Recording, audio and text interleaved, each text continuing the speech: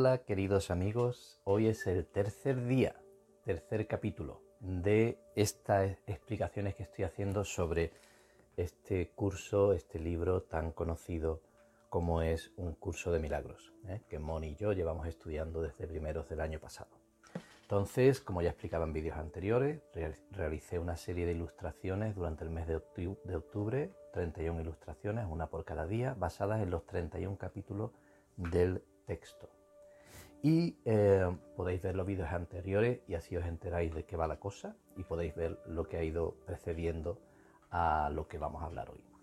Entonces, hoy nos vamos a acercar ya directamente a la ilustración del capítulo 3, que es la percepción inocente. Este es un tema que a mí me gusta mucho, este capítulo, especialmente por lo que trata, y esta ilustración especialmente tiene mucho significado, tiene mucho personalmente y emocionalmente para mí. Como ya he dicho en otras ocasiones, el personaje que veis aquí me representa a mí, pero en verdad nos representa a todos los hijos de Dios. Algo tengo que poner una imagen, tengo que poner un personaje, y me he puesto a mí, porque soy el dibujante. Entonces me veis aquí llevando un carrito, una sillita de ruedas, con una señora mayor sentada en ella. Esa señora mayor representa, fue un dibujo que hice de mi madre, que hasta el año pasado, pues en los últimos años de su vida, pues estuvo en una silla de ruedas, aunque podía levantarse y caminar con dificultad, pero para desplazarla pues la llevábamos en silla de ruedas. Falleció en septiembre del año pasado, cuando ya estaba yo estudiando el curso. Quise dibujarla a ella porque, bueno, así es como me vino la inspiración. Como he dicho también anteriormente, estos dibujos intento no hacerlo yo solo. Mi intención es que el Espíritu Santo, tal como lo define el curso, la voz que habla por Dios, me traiga, me dé la imagen y el mensaje que quiere que sea transmitido. Entonces yo me abro a eso. Y esta es la imagen que me vino, que para mí pues tuvo mucho sentido con respecto al tema de la percepción inocente. Aquí pues se me ve andando por la calle, se ve una tienda con un escaparate, se ve un señor aquí de cerca, pero si os dais cuenta, en el reflejo del escaparate me veo yo a mí mismo sonriéndome y con una chica a su lado. Esa chica es la versión joven de mi madre que llevo en la silla, pero ahí totalmente sana, sin ninguna, no se le ve nada de vejez, ¿no?, en ella, ni en su cara, pero se puede identificar que es ella por las ropas que lleva puestas, ¿no?, el gorro, el vestido. Y yo a mí mismo, desde ese otro lado del espejo, desde ese otro lado del reflejo, me estoy mostrando a mí mismo cómo realmente sería mi madre. Aquí es donde hablamos ya de la percepción inocente y cómo realmente es ella ahora mismo. La percepción inocente en el curso es esa percepción que no ve pecado. O sea, cuando el Hijo de Dios, como ya hemos explicado anteriormente, cuando el Hijo de Dios se quedó dormido, o esta parte del Hijo de Dios se quedó dormido, que está en cada uno de nosotros, ¿no?, se identificó pues con lo que sus sentidos le mostraban. Y se vio separado, y se creyó separado, y se creyó todo lo que su mundo, ese reflejo que tenía delante, esa proyección que tenía delante le mostraba. El problema es que la proyección está autoproyectada. Quiero decir, somos nosotros mismos lo que proyectamos, lo que percibimos, con nuestros pensamientos y nuestras creencias y demás. Entonces, ¿qué ocurre? Si creemos, cuando el Hijo de Dios se vio separado, de ahí empezó el miedo y todos los pensamientos y sentimientos negativos que de él se generan, ¿no? Y entonces, pues claro, él a su vez siguió proyectando en base a esa percepción errónea que ahora tenía. Entonces, de ahí viene, según nos cuenta el curso, y así lo creo yo también, todas las calamidades que vemos en nuestro mundo. Todas esas calamidades, conflictos, guerra, enfermedades, nuestros cuerpos que se deterioran, el vernos diferentes unos de otros, tener miedo unos de otros, esa sensación de carencia, que nos falta algo, ya sea dinero, ya sea lo que sea que sintamos que nos falta. Todo eso son percepciones erróneas, son ilusiones. El curso dice que eso es ilusorio, nada de eso es real. El mundo real, tal como lo creó el Hijo de Dios en un principio, y Dios, es perfecto. O sea, es un mundo que refleja, como en ese reflejo que he puesto en el escaparate, refleja solamente amor, refleja paz, refleja plenitud. De nuevo, me gusta la palabra plenitud porque la palabra abundancia como que tiene su contraste, ¿no? Abundancia, carencia. No, plenitud es la compleción, entonces ahí no puede faltar nada.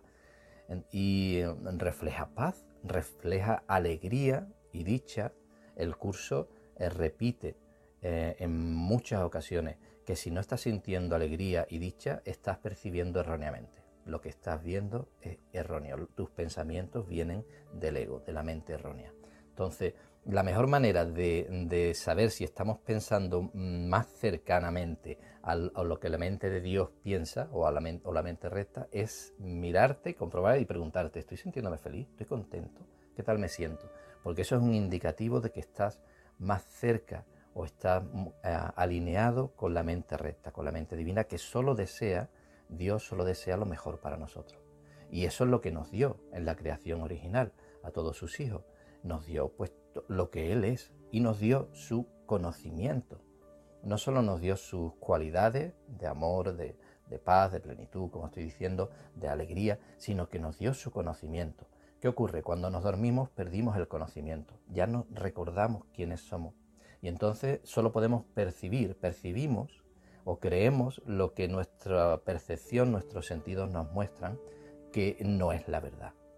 Nos dejamos guiar solamente por los sentidos, nos dejamos guiar por nuestra creencia en el tiempo lineal, nos dejamos guiar por esa identidad que hemos asumido que somos, de este personaje, este cuerpo separado de los demás, con su historia personal, con todas las cosas que hemos vivido e interpretado a lo largo del camino y que hemos seguido proyectando sobre ella, pero nada de eso es la realidad, nada de eso es el mundo real.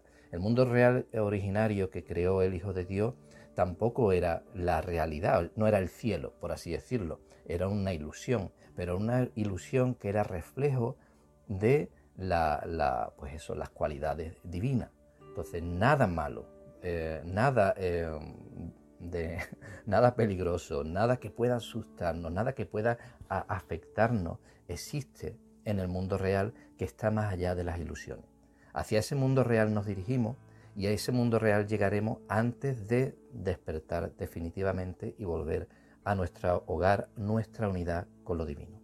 Todos somos uno, todos los hijos de Dios son uno, todos somos uno con Dios. Es esta ilusión, esta creencia en la separación, la que nos hace percibirnos erróneamente y percibir el mundo erróneamente. Pero nada de eso ha ocurrido, como el curso dice infinidad de veces. En el momento que aquello ocurrió, en que el Hijo de Dios, o esa pequeña parte del Hijo de Dios, se durmió, aquello se corrigió. Pero nuestra creencia, sobre todo en el tiempo lineal y en lo que vemos o lo que percibimos, sigue proyectando de distintas maneras, pero sigue proyectando el mismo error. La solución, la salvación o la expiación hacia lo que se dirigen las enseñanzas del curso es a recordarnos, a hacernos ver que lo que percibimos no es cierto, es ilusión, y aprender a distinguir entre la ilusión y la verdad. La verdad está más allá de la percepción, pero se puede aprender.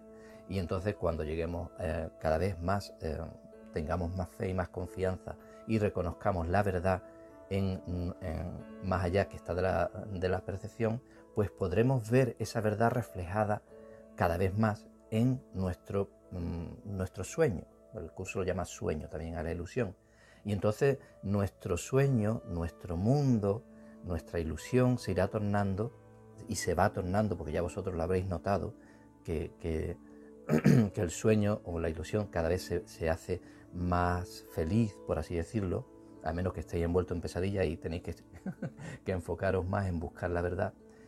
Eso es lo que ocurre, eso es el sueño feliz en el que el curso dice que todos más tarde, más temprano despertaremos, o sea, empezaremos a experimentar un sueño feliz donde hay paz, donde hay alegría, donde todavía nos veremos en cuerpo y nos veremos separados unos de otros, pero tendremos ya la visión del Cristo, la visión inocente, la percepción inocente, que no es otra cosa que saberte tú inocente y al mismo tiempo saber que todo lo que te rodea es inocente también. No hay nadie culpable, todo lo que parece culpable o dañino son errores de percepción, son ilusiones. Entonces aquí, como decía en este dibujo, pues vemos aparte de mi madre reflejada en lo que sería el mundo real, más allá de la percepción, la vemos joven, feliz, contenta, así como yo también me veo feliz y contento. Vemos a este señor que está pasando por la calle muy cerca de la cámara, este señor así mayor, y lo vemos reflejado también en ese mundo, en el mundo real lo vemos reflejado, pues joven y feliz y contento. El detalle aquí de los edificios que se ven en el reflejo, como en las primeras ilustraciones de las que hablamos, que se ven también como despixelándose, como que los píxeles se van disolviendo, se van yendo en el aire. Eso es un recuerdo de que el mundo real, que está más allá de la percepción, ese sueño feliz, tampoco es la última verdad. O sea, eso será un tiempo que estaremos experimentando la felicidad y la dicha, que ya muchos lo estamos experimentando, ese cambio, justo antes del despertar y el regreso al hogar, el regreso al ser, el regreso a la unidad, que es en verdad lo único real que existe. Dios es uno, todos somos uno con Él, todos sus hijos somos como uno con Él. Dios es amor, Dios es dicha, Dios es paz, Dios es pues todo lo bueno que podamos imaginar. Todo lo demás son simples ilusiones. Y yo creo que con esto, a menos que tú tengas algo que preguntar, Moni, que no he saludado a Moni, que está aquí de cámara como siempre. Hola, Moni. Hola, cariño. ¿Hay alguna cosa que...? No, hoy no. No sé si hay algún detalle más que comentar. Os recomiendo, si quieres puedes echar entonces para atrás. Os recomiendo que vayáis bien, que veáis los vídeos anteriores, porque claro, estas ilustraciones, como va el libro de texto, van escalonándose las enseñanzas y van tomando sentido a medida que vas entendiendo de qué estamos hablando y vas comprendiendo los símbolos con los que yo intento plasmar esas enseñanzas. De nuevo, esto es mi interpretación, esos son solo símbolos, no quiere decir que lo que en el dibujo se ve, los píxeles y demás, sea como es realmente el mundo real. Yo no lo sé porque no estoy todavía ahí, aunque sí estoy viendo los progresos que en mi vida y en el mundo se van sucediendo y voy reconociendo lo que no es cierto. Y eso pues es una parte importante de ello. Entonces, ver los vídeos anteriores y, como dije ayer, muy importante, lo vuelvo a recordar, no toméis esto como la única enseñanza.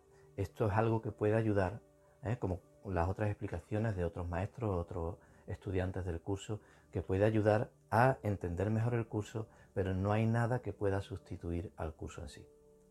Eso no quiere decir, el curso también dice que hay otros caminos, que el curso no es el único camino, pero este curso que ha llegado a nosotros es el mejor camino que ahora mismo podemos nosotros emprender.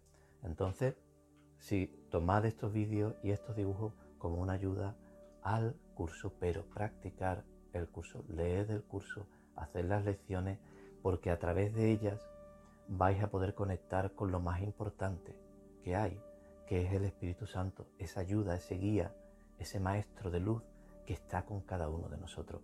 Tenemos que reconocer y aprender y acostumbrarnos a conectar con esa luz y esa sabiduría, y es que en verdad es nuestro ser real, último, que es la voz que habla por Dios, para poder llegar a avanzar realmente en este camino. Moni y yo hace muchos años que descubrimos eso, lo llamábamos de otra manera, otra gente lo llama el universo, otra gente lo llama la vida. Me gusta seguir llamándolo la vida porque en verdad es la vida, Dios es la vida real, no las ilusiones que vemos de miedo, sino la vida real, es el amor, llámalo como quieras, pero hay una inteligencia superior que está con nosotros Y ese es el maestro, ese es el verdadero maestro. Más tarde o más temprano lo veremos reflejado también en otras personas a nuestro alrededor. Esa es la dirección del sueño feliz.